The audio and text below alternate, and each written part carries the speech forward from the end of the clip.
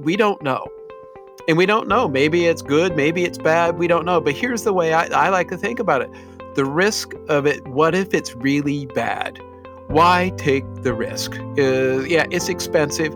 But here's my problem is we're not addressing that problem and the risk around it in a rational manner. And that's my dislike for ESG is let's solve this problem, but let's do it in a rational manner that actually gets results.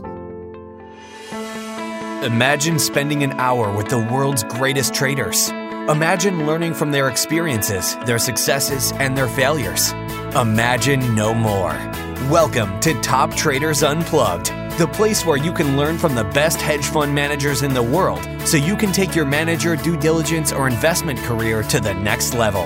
Before we begin today's conversation, remember to keep two things in mind. All the discussion we'll have about investment performance is about the past, and past performance does not guarantee or even infer anything about future performance. Also understand that there's a significant risk of financial loss with all investment strategies, and you need to request and understand the specific risks from the investment manager about their product before you make investment decisions. Here's your host, veteran hedge fund manager Niels Kostrup Larsen.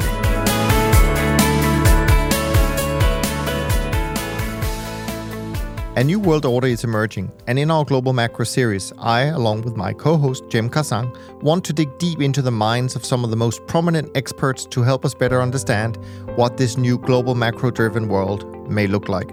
We want to explore their perspectives on a host of game-changing issues and hopefully dig out nuances in their work through meaningful conversations. Our guest today is one of the most sought-out people when it comes to understanding the global natural resource shift we're witnessing right now. So please enjoy our conversation with the head of commodity research at Goldman Sachs, Jeff Currie. Jeff, welcome and thank you so much for joining Jem and I today for what I'm sure will be an incredibly eye-opening and insightful conversation on all things commodities. How are you doing? How are things so far in the new year? Oh, I'm doing well. Happy New Year to both of you. And I'm excited about commodities in 2023. So I'm looking forward to this year. Yeah, no, absolutely.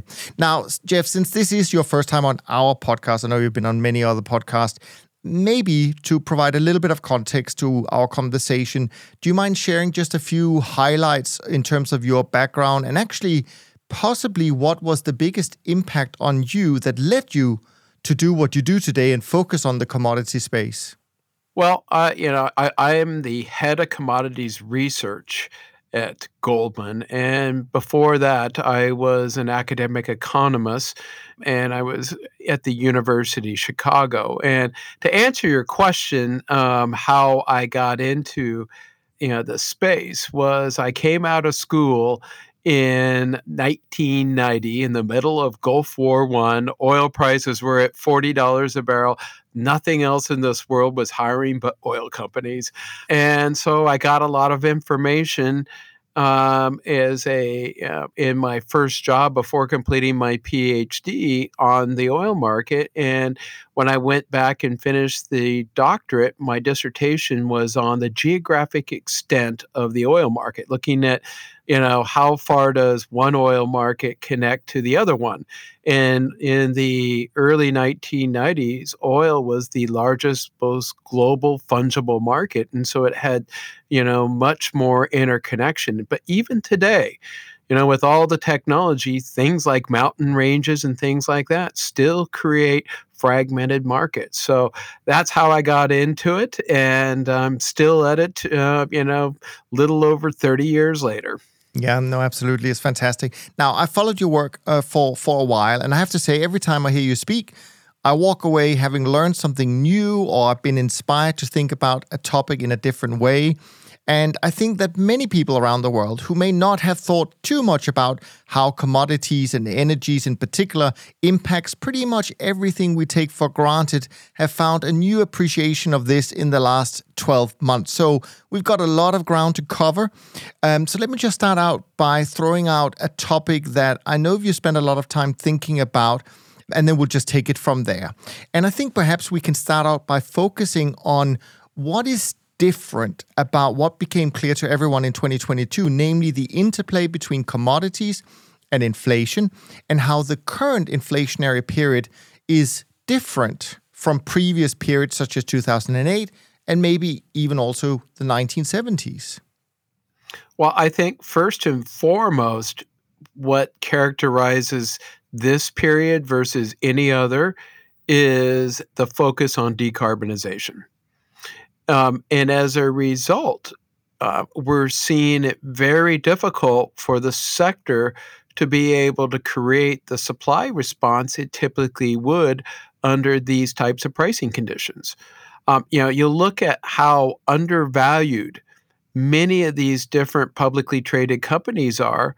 They currently have the economic incentives to do share buybacks with their cash flow as opposed to drilling for new oil. I don't want to get in the debate whether that's right or wrong or whatever that might be, but I think that that distinction is really important here. And it's not just happening in the oil sector.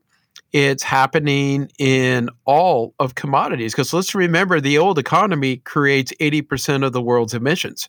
And as a result, it's the dirty sector. The new economy is clean.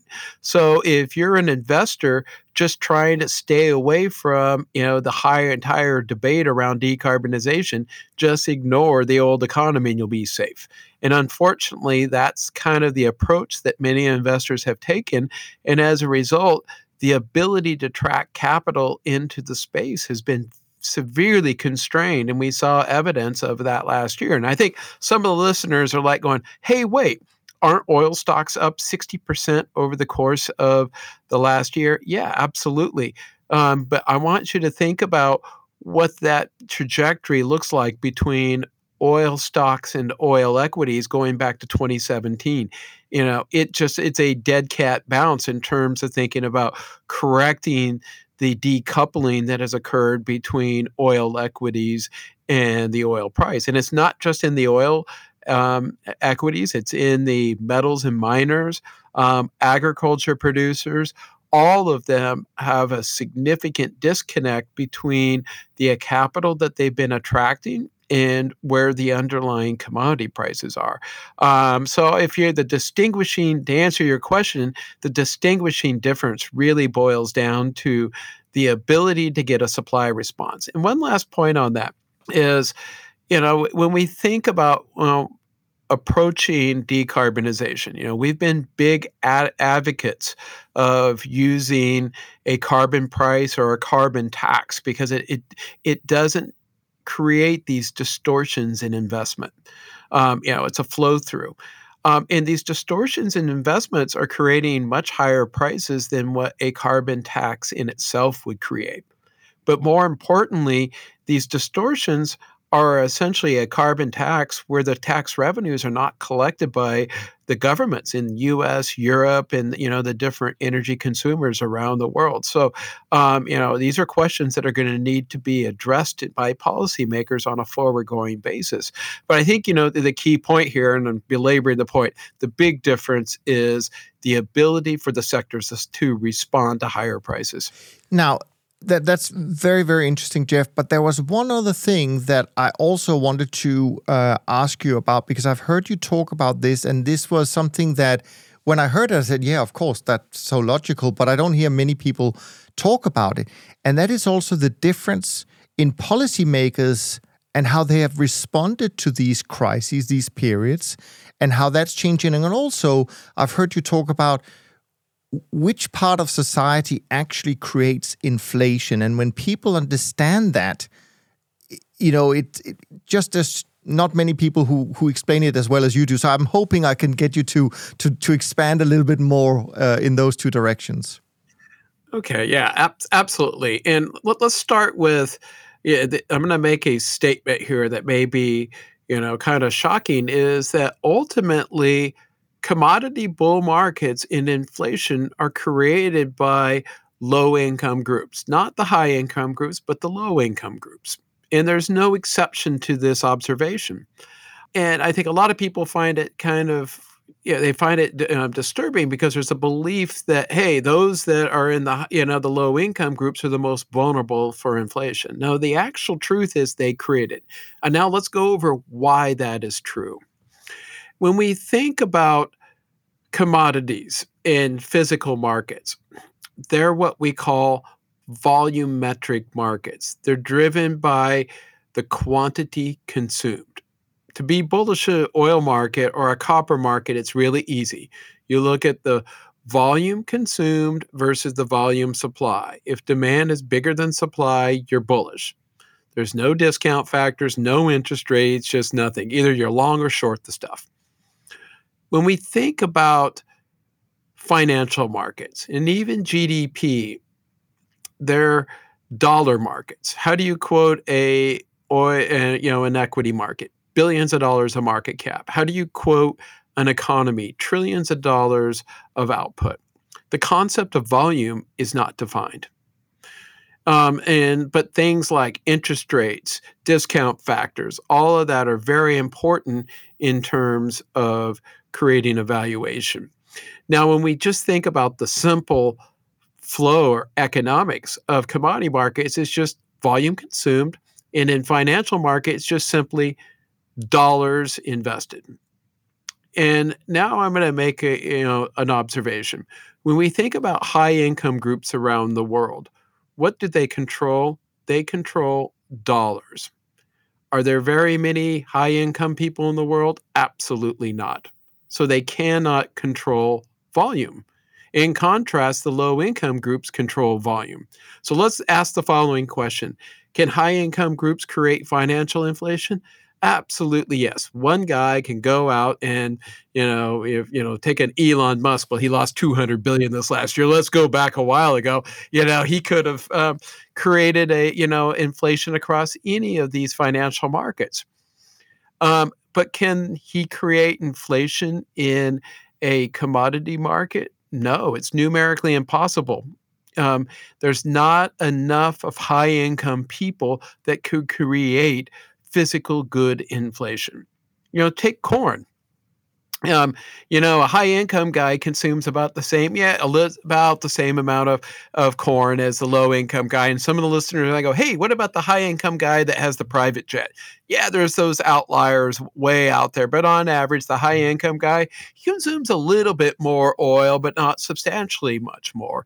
And I think that point there says the only possible way high income groups could create commodity inflation or physical good inflation, they'd have to hoard it.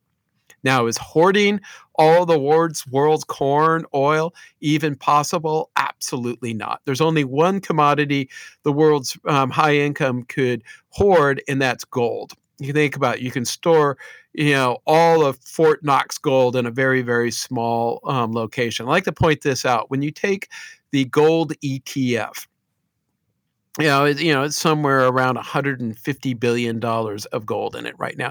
You could put all that gold in your office. May break the floor because it weighs so much, but you could put it in your office. Now let's take like the ETF on oil. At its peak, it was somewhere around 200. It's probably about 200 million barrels. And 200 million barrels, call it somewhere around let's call it $12-15 billion. So think about this. Now, if those listeners think about 200 million barrels, well, how many VLCCs is that? It's essentially 200 VLCCs. Now, vision in your head what a VLCC is. Those big, enormous ships. Now, I live here in London. Can you imagine parking 200 VLCCs out on the Thames? You can't do it. You're not going to be able to store all that oil. And that's a critical point here. So it is numerically impossible for high income groups to ever create physical good inflation. So the conclusion is only the low income groups can create that inflation. Now let's go to the first part of your question, which was, hey, you have policy. And so policy is actually making that supply problem I was telling you about before worse, but then accentuating the low income group. So let's take like here in Europe, they use a windfall profit tax, and then they take the returns from the windfall profit tax and give it to lower income groups. So what are they doing? They're actually making the supply problem worse and accentuating the demand issues. So anyway, I think I think it's a critical point here is that when we look at, the history of commodity bull markets, they're invariably driven by low income groups. What was the 2000 China story driven by? 400 million low income rural Chinese. What was the 1970s commodity story driven by? The war on poverty. And so I think that's the point that you're after. And it's really apparent in the current environment. And as we look forward, that interplay between decarbonization and income inequality is only become more critical and more critical in the commodity space. Jeff, I think you said a few words that Jim likes to talk about. So, Jim, why don't you join the conversation here? Yeah, this is 100% what I agree with you 100%, Jeff. I've been talking about for years the realities of monetary policy is essentially supply side economics. And it's been sending money to what I call Planet Palo Alto, right? It's been sending money to another planet where the money is sequestered, right? Not entering the economy, velocity of zero, if you want to use that term. And instead, they've been sending us really efficient goods back, Teslas and Ubers and Amazons, right? Which, ironically, all that money created is creating deflation secularly, and has been. So monetary policy is essentially a form of supply-side economics, and what we're getting in response to the inequality that we've seen for 40 years is a fiscal response, which has a velocity of 1. So I'm 100% on the same page. That populism and that rebalancing of inequality ultimately drives inflation, and that's why we haven't seen it for 40 years, but now that we're seeing that fiscal response, we are seeing that. So I agree with you 100%. I also agree with you on the supply side. Dynamics of commodities, right? Because of the underinvestment, because of the ESG, et cetera. My question to you is cyclically, not secularly, but cyclically, the demand side, right? That's the big question right now. If we look at 2023, 1 year is a relatively short period under a secular trend. So, you guys recently, I think, called for 40% plus outperformance of energy, of oil this year. How do you see the demand side in this year, not just secularly with the populist thrust we're talking about, but really given the Fed's desire to bring down the economy and the potential impending recession? Love to hear your thoughts. Well, I guess the single most important question for commodities in 2023. The biggest drag coming from in commodities in the second half of 2022 was really coming from the demand side, particularly China. And I like to point out, China is the largest commodity consumer in the world, the largest oil importer in the world, and it's the second largest economy.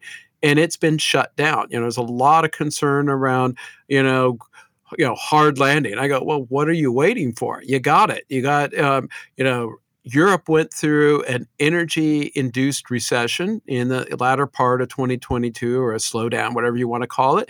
And China was humbled to its knees through rolling lockdowns due to COVID.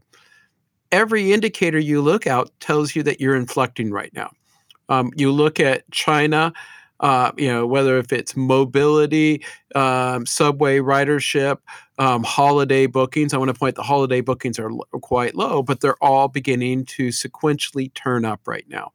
And we look at China, it's abandoned the zero COVID policy. And one of the most compelling arguments I've heard about China is at this point right now, the number of people who have had or have COVID is quite high, which means that, in 3 weeks' time, a lot of these people are going to be testing negative and be wanting to take a holiday as you go into the Golden Week. And a lot of these people haven't taken a holiday in 3 years' time. And, if you are the government and the policymakers in China, you can go a long ways of recovering from those policy mistakes last year with everybody getting a refreshing 2-week holiday. So I'm a big believer in big Golden Week this year, which is just reinforce, the recovery. And in oil demand, you're talking, 1.2, potentially even 1.5 million barrels per day of sequential demand, over the next potentially 6 months, particularly if you get an international reopening with flights going back into the sector. And I haven't even addressed, all the stimulus focused on the property market. At this point right now, Whether, if you look at the property market and their hesitancy there in late 21 and 22, it was a focus on deleveraging. Now the focus is back on growth. And you think about, with the COVID policy, or, the posturing China did with Russia, they're turning back to the West. They're focused on growth. And if they're focused on growth, commodities are going to be the best play in which you take advantage of that. And then if we turn to Europe, gas prices are over. The winter weather, it's over with. There wasn't a winter crisis here. Our view going into this winter is nobody gets hit by a train they see coming. They made the adjustments. The weather was cooperative. The story of the inflation front and the energy crisis is at least over, for at least the near term or foreseeable future. I'm not going to say in no way is the longer term secular problem over with in Europe, but at least near term, they've got a reprieve. And you can see it in the PMIs. They're rebounding. Indian PMIs rebounding. So that the only negative fly in the ointment is what happens in the U.S. And there you just digested, 425 basis points of rate hikes, and 325 of that was was mainly in the second half of last year.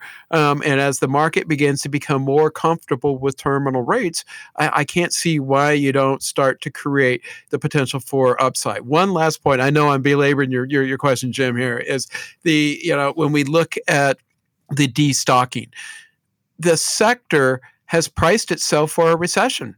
Everybody, it's like recession obsession, yet there's very little evidence of it out there, outside of some place like Europe or the COVID shutdowns in China. But I think the key concern I would have in all of this is the market has priced in a recession.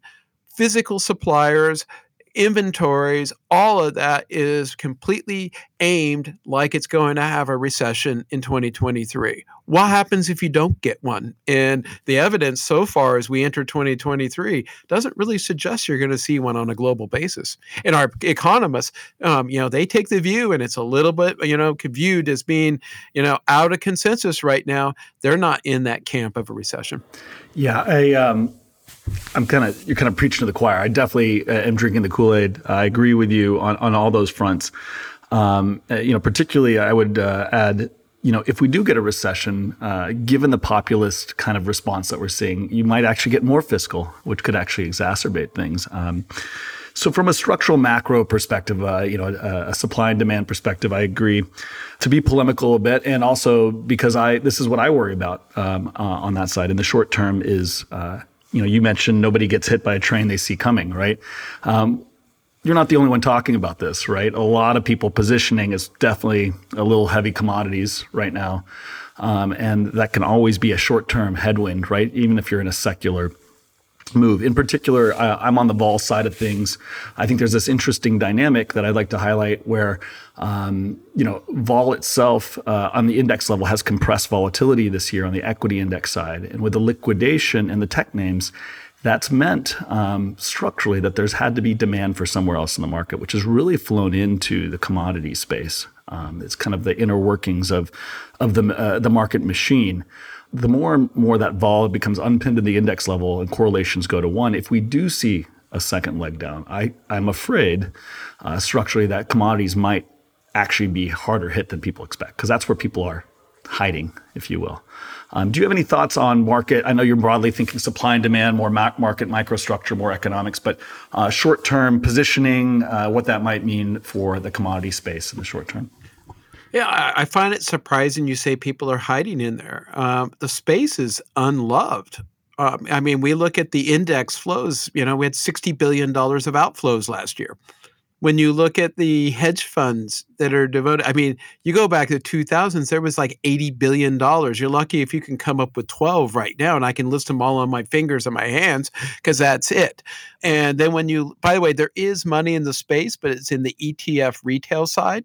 But it still pales in comparison to what we saw during the 2000s. So I don't agree with you. Even look at the equities. They're undervalued. The free cash flow yields are far too high on the equities, which means people still don't believe in the story. So when you look at, the market cap of energy in the S&P, it's running somewhere around 5 to 5.3% of market cap, but on a revenue basis, it's closer to 9 or 10, which tells you that, again, people are underinvested in the energy and commodity equities. The same thing can be said about metals and mining.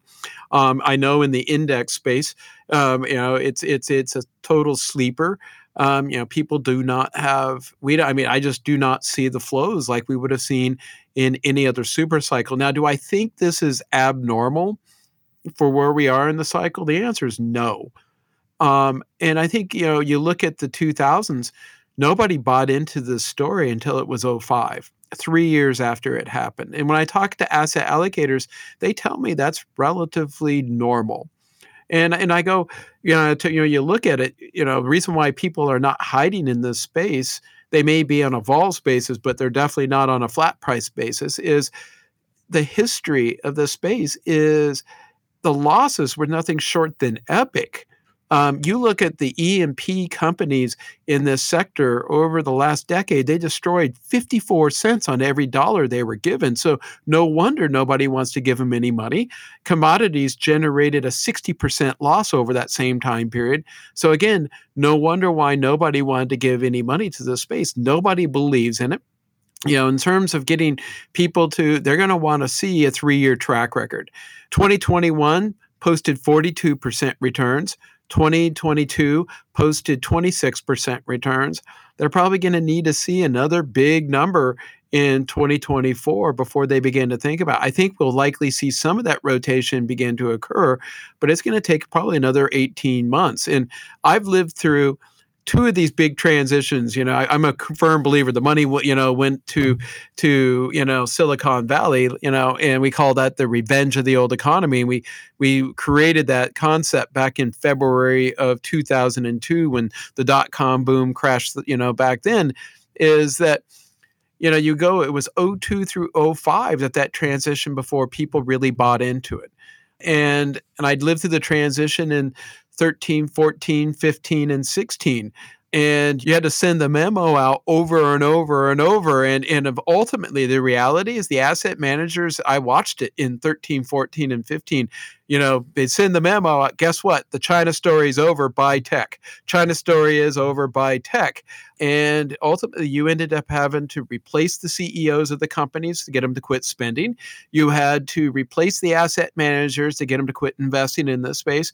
And then finally, they bought into the tech story. Well, newsflash memo, it's time to move back into the commodity space. But I don't think it's going to take another 18 plus months. I'd be surprised if it happens next year. So if anything, I kind of find it surprising you say it's been a place people have been hiding.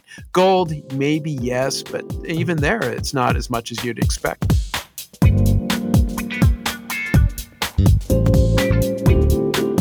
I want to stay maybe with energy for a little bit here and just sort of listening to other people, other guests we've had on the show. I'm thinking here about people, and I don't know if you're familiar with Peter Zeihan, the geopolitical strategist, and some of the things that he's been talking about. And one of the things I recently picked up from him was this risk of, and correct me if I'm wrong here because you're the expert, but when Russian oil flow starts to slow, water can build up in the pipes, and if you have a really deep freeze, they can actually blow the pipe because water expands, et cetera, et cetera. How do you see the risk of some real disruption coming from the changes in both kind of infrastructure, but obviously the whole trading situation with Russia at the moment? What do you see from that? Yeah, with oil, we're off maybe 200,000 barrels a day, potentially 300 since the December 5th implementation of the price cap. And that's due to frictions, inability to find refineries that can take it, inability for ships to go into certain ports because oil needs the big deep water, ports and so forth. But it's not a catastrophic event in any shape or form. They're going to keep the oil likely flowing. The real problem comes with the products in February.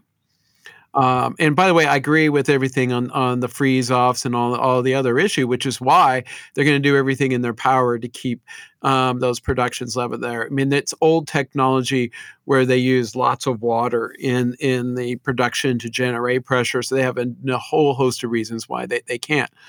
The problem is on the product side. There, you don't have, it's not as fungible as oil. The gasoline has to be in a different ship than, let's say, their fuel oil or the distillate and so on down the line, which creates a lot of problems with creating the logistics to be able to redirect those products.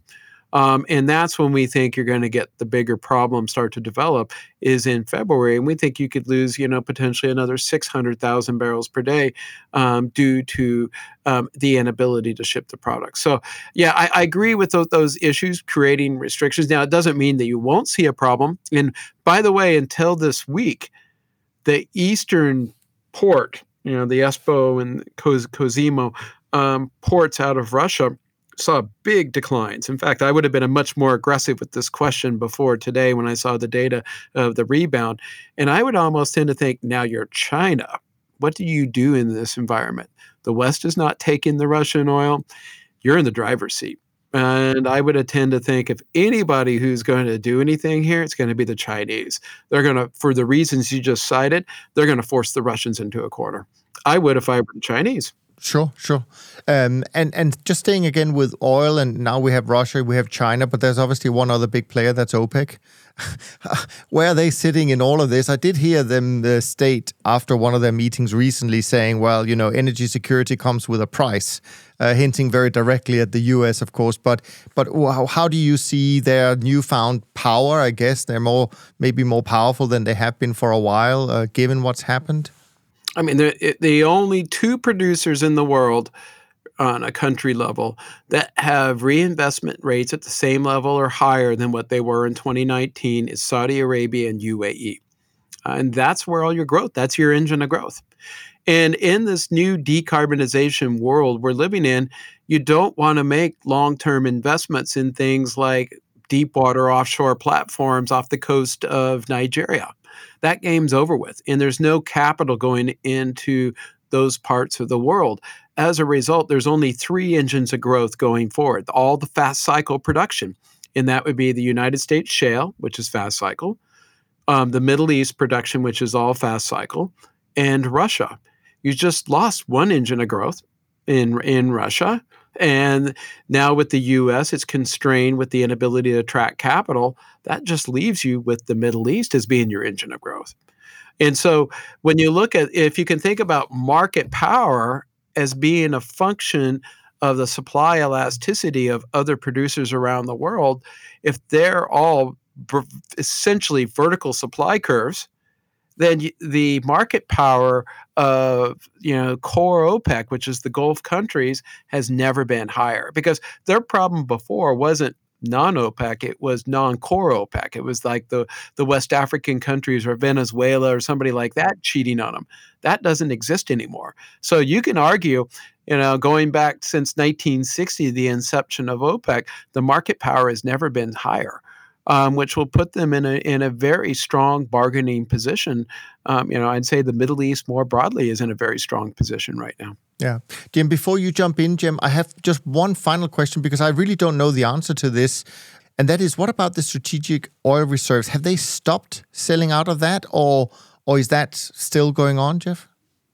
No, it ends at in December, and as we go into the new year, you're going to be losing that supply. So here's why I'm so bullish as you go into it. You're losing upwards to 1 million barrels per day of SPR. You're gaining over 1 million barrels per day of Chinese demand, and you're losing up to 500,000-600,000 barrels per day of Russian supply. That's a huge shift in balances, which really creates the upside.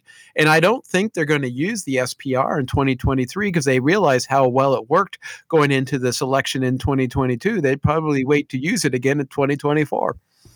Yeah, I couldn't agree more. I think on the Saudi Arabia note, I have kind of two points. One, in June of this year, President Macron was kind of overheard on a hot mic. You probably know about this, talking to Biden about Sheikh Mohammed bin Zayed of the UAE, claiming that neither the UAE or Saudi Arabia could produce more to help, reduce prices going into New Year. And that's that got less attention than you would think. There's a lot of speculation out there that the Ghawar oil field is actually reaching, is tapped out, right? So despite all the money being thrown into more production, they're getting less and less out of it in Saudi Arabia. So I'd love to hear your thoughts on that, if there's any research or anything that you've looked at there. And then secondly, volatility. I'm a volatility trader. We run several vol funds here. The vol in the oil space, I think, is a very interesting dynamic. My work broadly says that you had a Fed put, which has controlled Treasury vol and dollar vol for some time. But during times of inflation, you actually get a commodity put from major producers like OPEC, which is what we saw in the 70s as well. And they actually support price, but interestingly suppress volatility. You've seen volatility go up significantly in the short term in oil, and implied volatilities rise. And broadly, our work says that that's actually the one commodity, one asset that's kind of going the wrong way on. So I'd love to hear your thoughts on those two things. I think, first with UAE and Saudi Arabia's transparency. Going back 5-10 years ago, pre the IPO, you could be speculating what you think,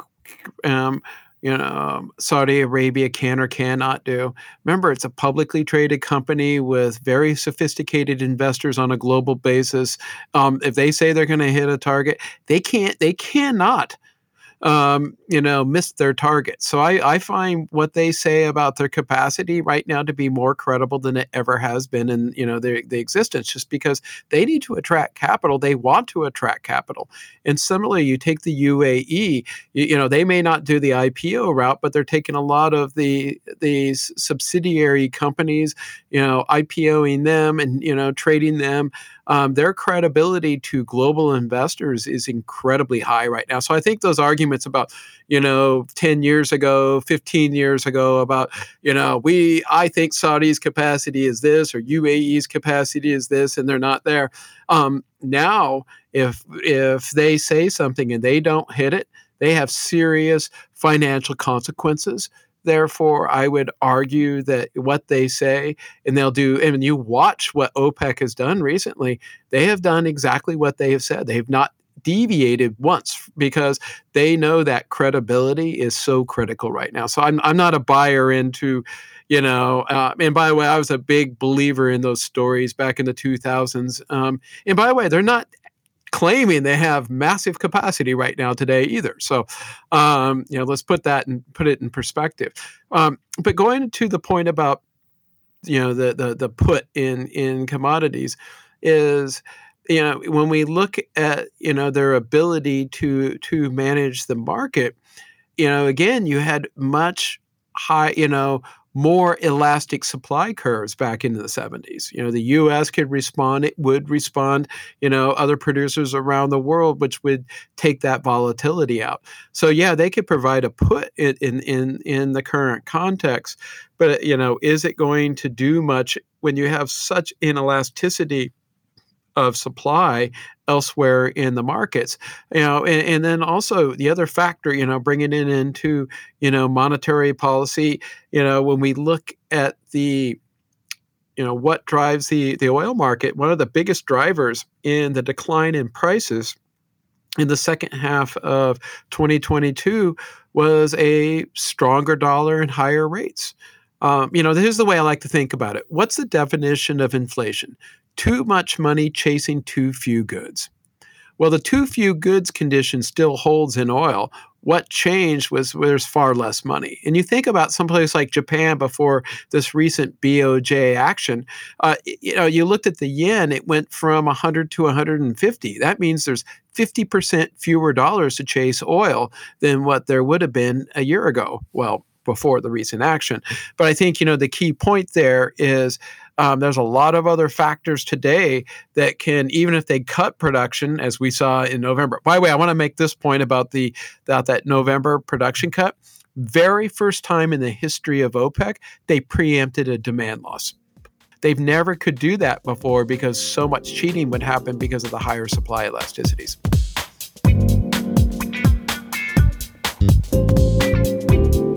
I want to broaden out the conversation a little bit to maybe some of the other commodities. And again, just starting out with throwing out something that I again heard from Peter Zeihan very recently, something that I don't know the details of.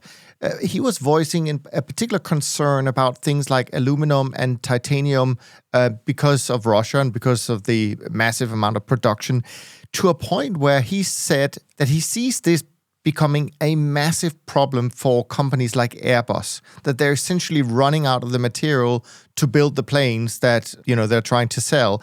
What are your thoughts on kind of the metal space? But I know that metals is not just one thing. It's really kind of a diverse field, maybe more so than the energy complex. What are your thoughts on this? I agree with him that aluminum is going to be one of the most bullish commodities over the next 5 to 10 years. But I view it more, not so much from Russia, but even China itself, because when I like to call it the climate paradox. Aluminum creates the greatest amount of emissions to produce, but it's critical in solving climate change. For all the obvious reasons, because it's one of the top 6 green metals. And when we think about the curtailment in supply, whether if it's even in Europe more recently with the energy crisis, you think about China. In fact, here's why I'm also bullish about a rebound in China near term.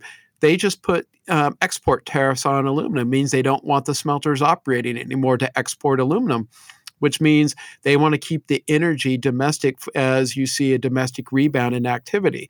But what that means is, China produces a lot of coal to produce aluminum. Those activities not going to be it. In fact, if anything, I agree with Peter completely on the overall outlook on Ali. And by the way, I don't know if out of all the different activities, the aircraft pay the most for the alley. So you got to really cut up into that demand curve before you hit the aircraft guys. But it's going to be a big hit to their bottom line because the upside here could be, massive. And by the way, I'll come to titanium, which I agree with him on. Those smaller commodities are the ones where I think are the bigger issue. But I think when you look at Russia, it's a low-cost producer, and they can produce green metal. So a lot of them would be focused on that. And by the way, on this whole point about boycotting Russian oil, Russian gas, Russian everything. Let me remind you that the Americans, in 1990 said they would never buy Saddam Hussein's oil ever again.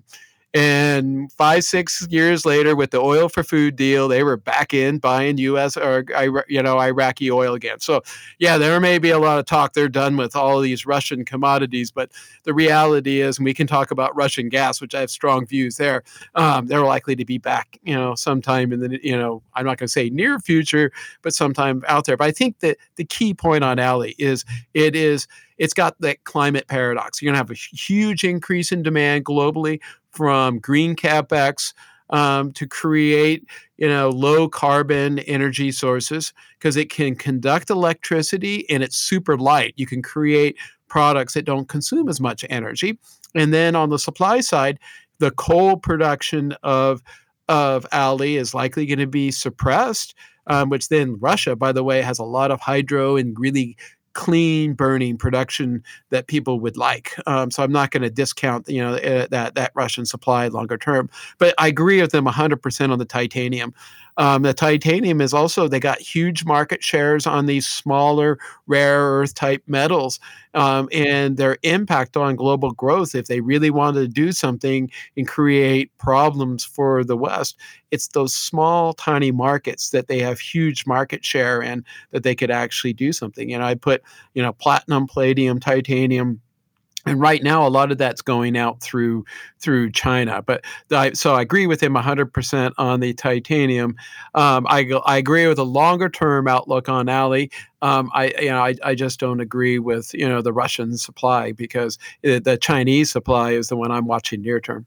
You mentioned Russian gas, and I think it's appropriate to talk about gas in this conversation as well. So again, I'd love to hear kind of you freestyling a little bit in terms of your thoughts on where we are. It's obviously me also being situated here in Europe, big topic in many countries. Luckily, at the moment, we're seeing a little bit of a mild spell across the continent. But I think the problems that or my understanding is that the problems we may have expected for this winter might actually become even bigger for the next winter. And maybe you can also educate me on why that might be, if you share that view.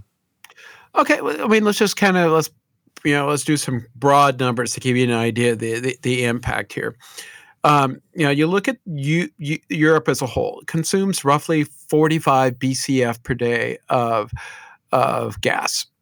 Russia pre-crisis represented 15 of that 45, so call it 1/3. It was a big supplier. Now, you didn't lose all of that Russian gas. You lost somewhere around 10 of it, because remember, there's some going to Italy, some going through Turkey, coming up, so it's getting there.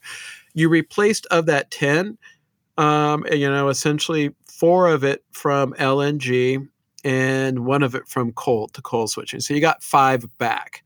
So you're still short 5. And right now, they can bid away what would normally be going to China to solve this problem, to build the inventories up, plus a warm weather, you could deal with that mismatch. Now, the problem becomes, what happens? China comes back, and you get a cold winter together at the same time in late 2023 and going into 2024. The problems begin to arise again.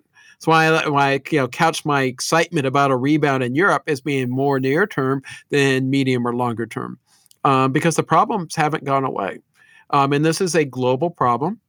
And I think, as China begins to rebound, it'll become more apparent. When I say global problem, it's a problem for everywhere but east of Rockies, the U.S., where that shale basin exists. California's got it.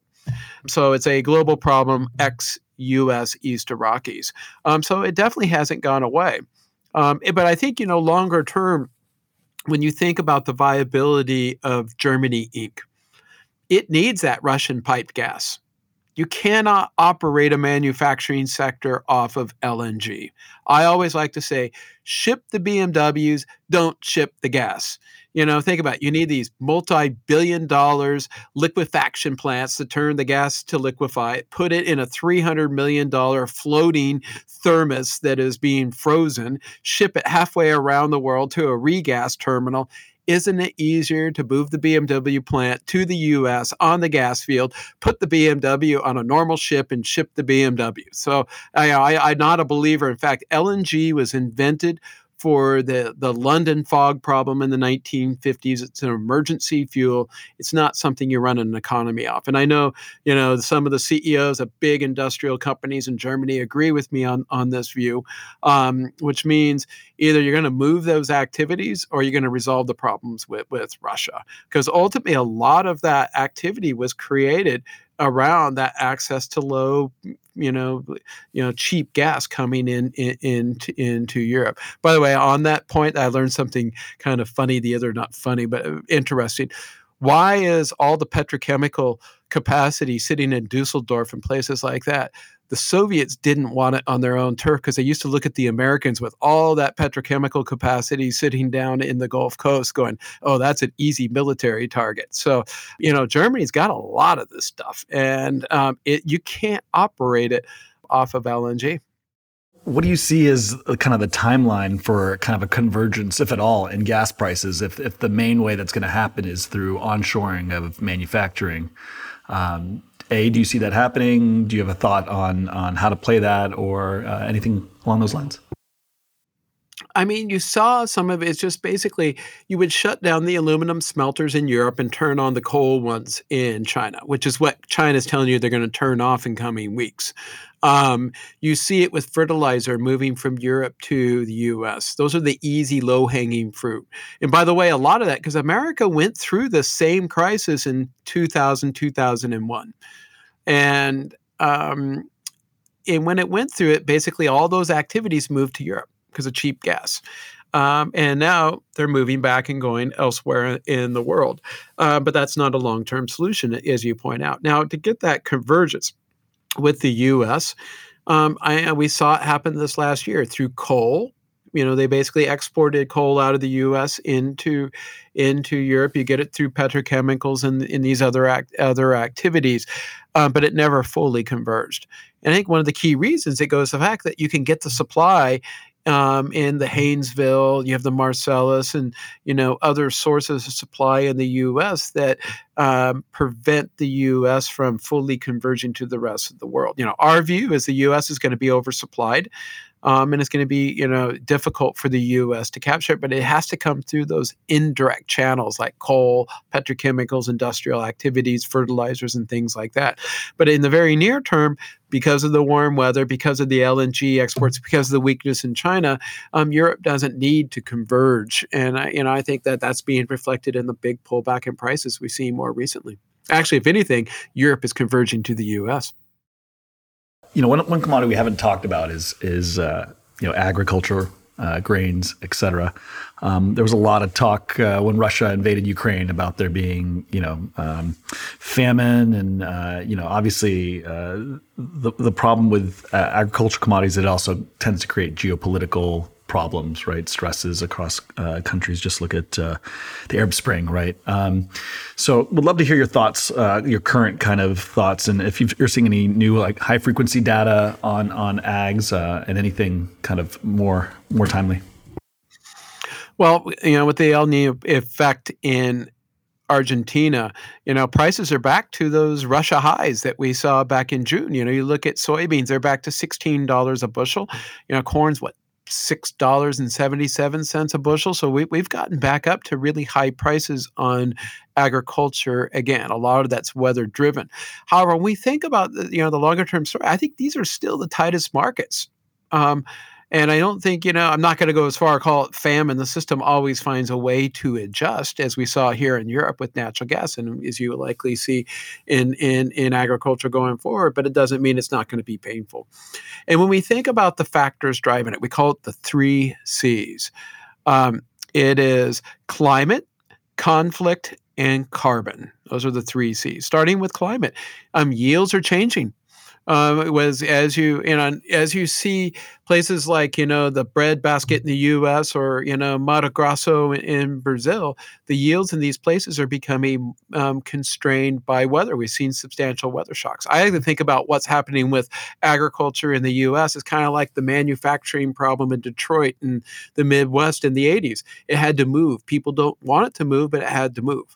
And I think here with agriculture, you're going to have to go to more northern climates or places with better yields, and that's going to take time and create restrictions around supply. But I think so that's climate is C number 1. C number 2 is conflict, like we saw with Ukraine, but in places like Africa and other parts of the world, it's a relatively serious issue. But let's go to carbon. And I don't think enough is, and this goes back to the very first question you asked, is what's different about this cycle? It's the inability to invest in carbon-related assets. And I like to point out when we finish the year, what are the things that are up? It's all things that are carbon. And what is food?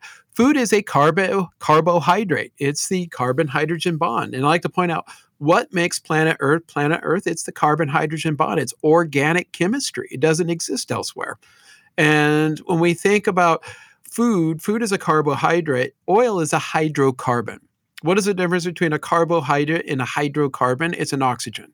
That's the only thing that separates the two. And then how do you get a carbohydrate to turn into an oxygen, get that, or a hydrocarbon? Think about wood. Wood's a carbohydrate. It sits on the surface. Eventually, after thousands of years, it rots and it becomes oil, and the oxygen is gone and it becomes a hydrocarbon. That's about it between the two, but there's still that carbon-hydrogen bond. And so when we think about the underinvestment in carbon, it's hitting pretty much, it's hitting the agriculture sector, it's hitting the oil sector, it's hitting the metals and mining sector, it's hitting all of these sectors. So you get that same underinvestment dynamic, hitting it. So again, the 3 C's, climate, conflict, and carbon, are creating a structural bull market in agriculture. Just staying on the climate, I know we only have a few minutes left with you, Jeff, but just staying on the climate thing, we actually we did a conversation just a few weeks ago with a weather cycle analyst, very fascinating.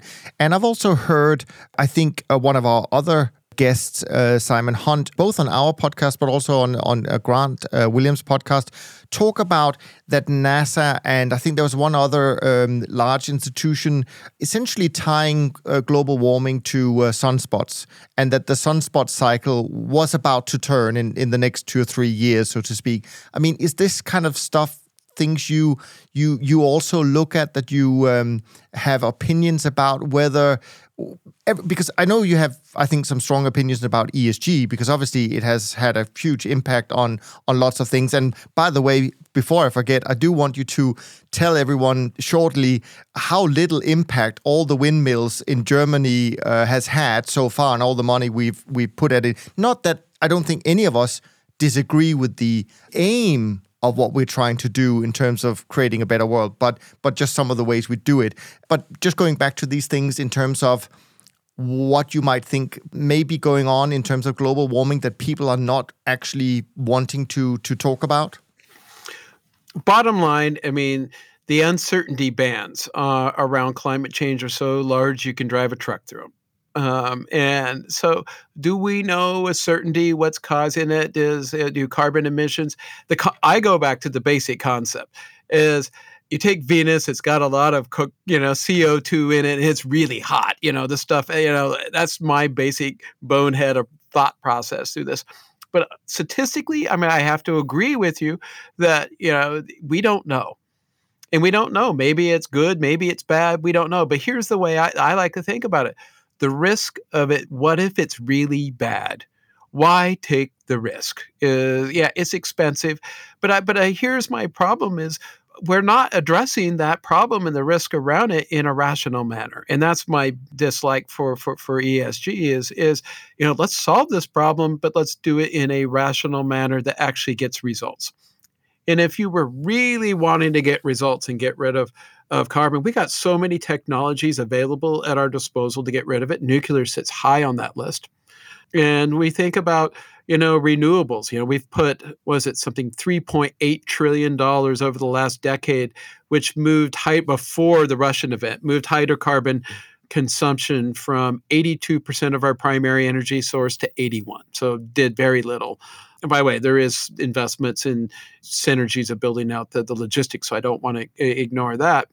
But I think, in terms of trying to solve this problem, I'm not sure renewables is the right answer to deal with this. And here's a couple points I'd just like to leave the listeners to think about is when we think about energy and energy waste, the damage we're doing to the world to create energy, it's directly proportional to the density of the energy.